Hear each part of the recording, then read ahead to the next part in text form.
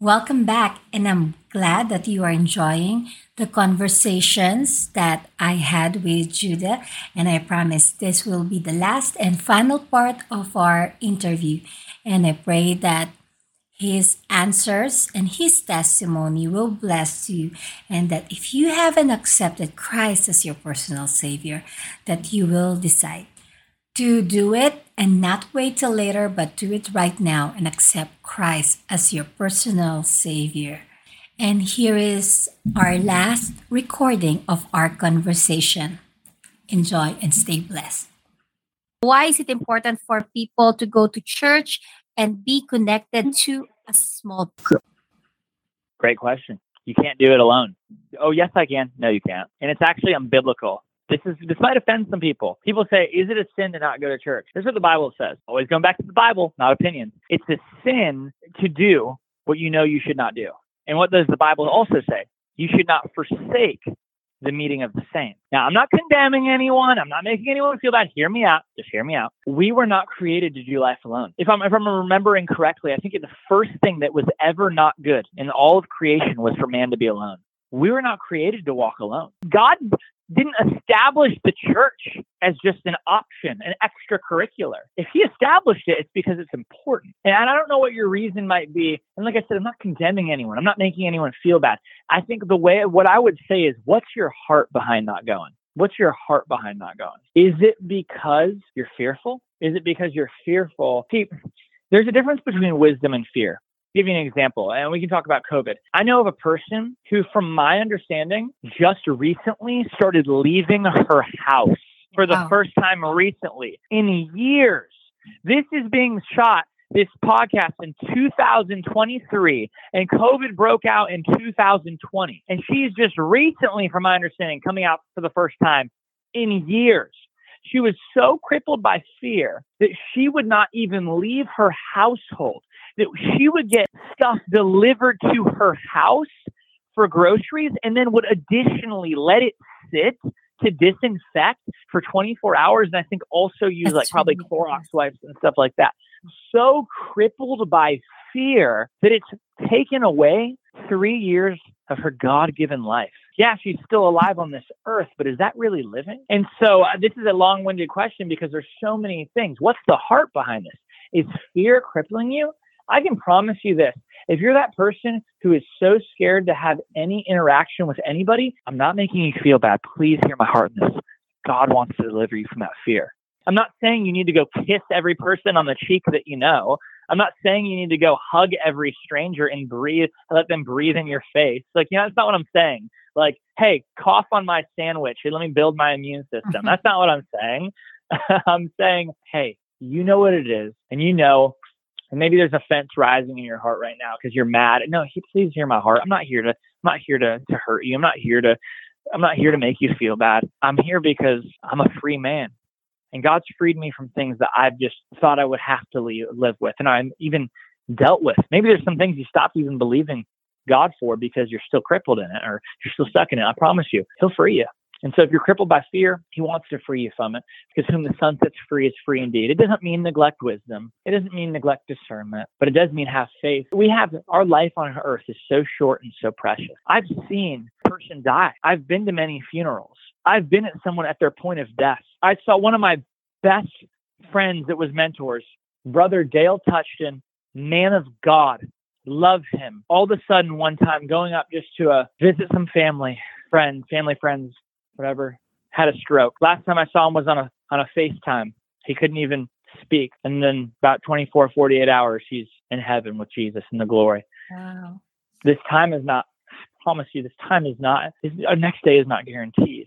I've not publicly shared this, but I was literally driving one day, a couple months ago, and I saw a motorcyclist flip off of his bike, land on his face, blood pouring out of his skull, and die. The paramedics were working on him. His friends were working on him, and all I could do was stand there and pray. This life is not guaranteed. Of all of these plans, we say things. I remember a friend who told me, thank God he knows Jesus now, but I remember when we were both in sin, he's like, yeah, I'll go to church when I'm older. That's something I do when I'm older. Maybe that's your mindset. There's a reason God says today is the day of salvation. It's because tomorrow is not guaranteed. And this This life is not guaranteed in a sense of being here on earth, but what is guaranteed is eternity, the reality of heaven and hell. And I don't say it to be scary. That's not the type of person I am. The reality of those who choose to be without Jesus, those who choose with their free will to reject him, and those who choose to be with him. That is forever. We focus so much of our life. I love the preacher, Francis Chan.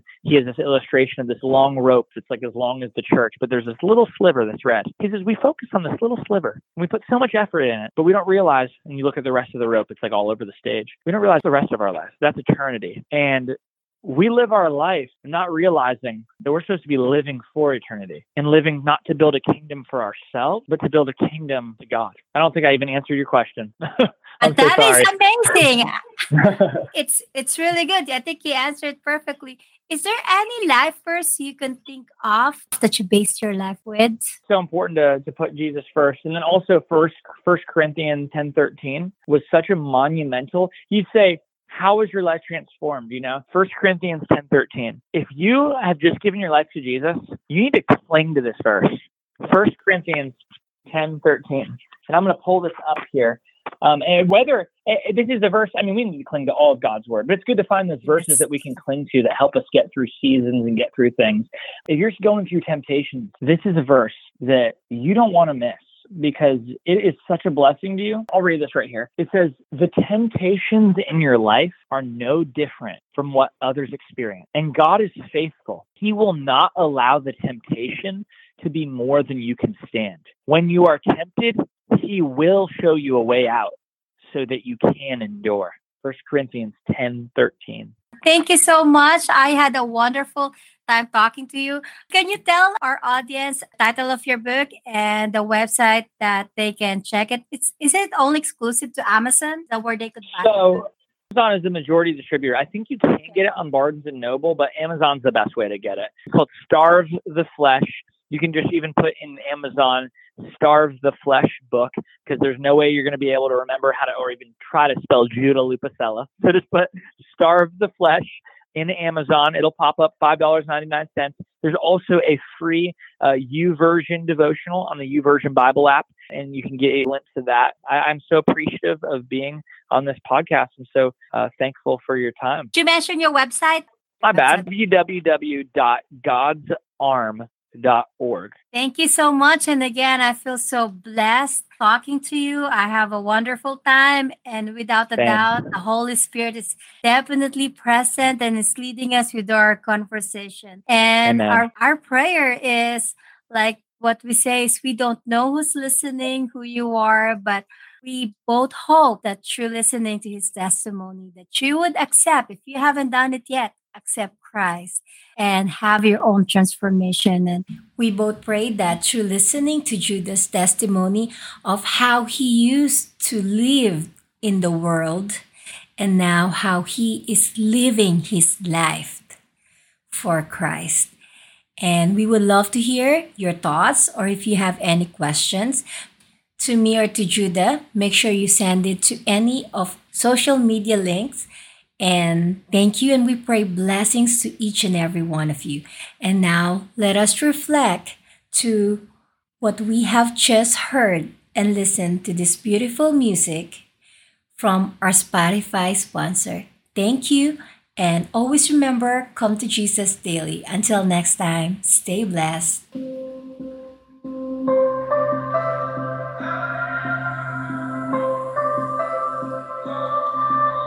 If I were you, I would have given up on me by now. I would have labeled me a lost cause, 'cause I feel just like a lost cause. If I were you, I would have turned around and walked away. I would have labeled me beyond repair, 'cause I feel like I'm beyond repair. Oh, but somehow you don't see me like I do. Somehow you're still here. You're the God who stays. You're the God who stays. You're the one who runs in my direction when the whole world walks away. You're the God who stands with wide open arms, and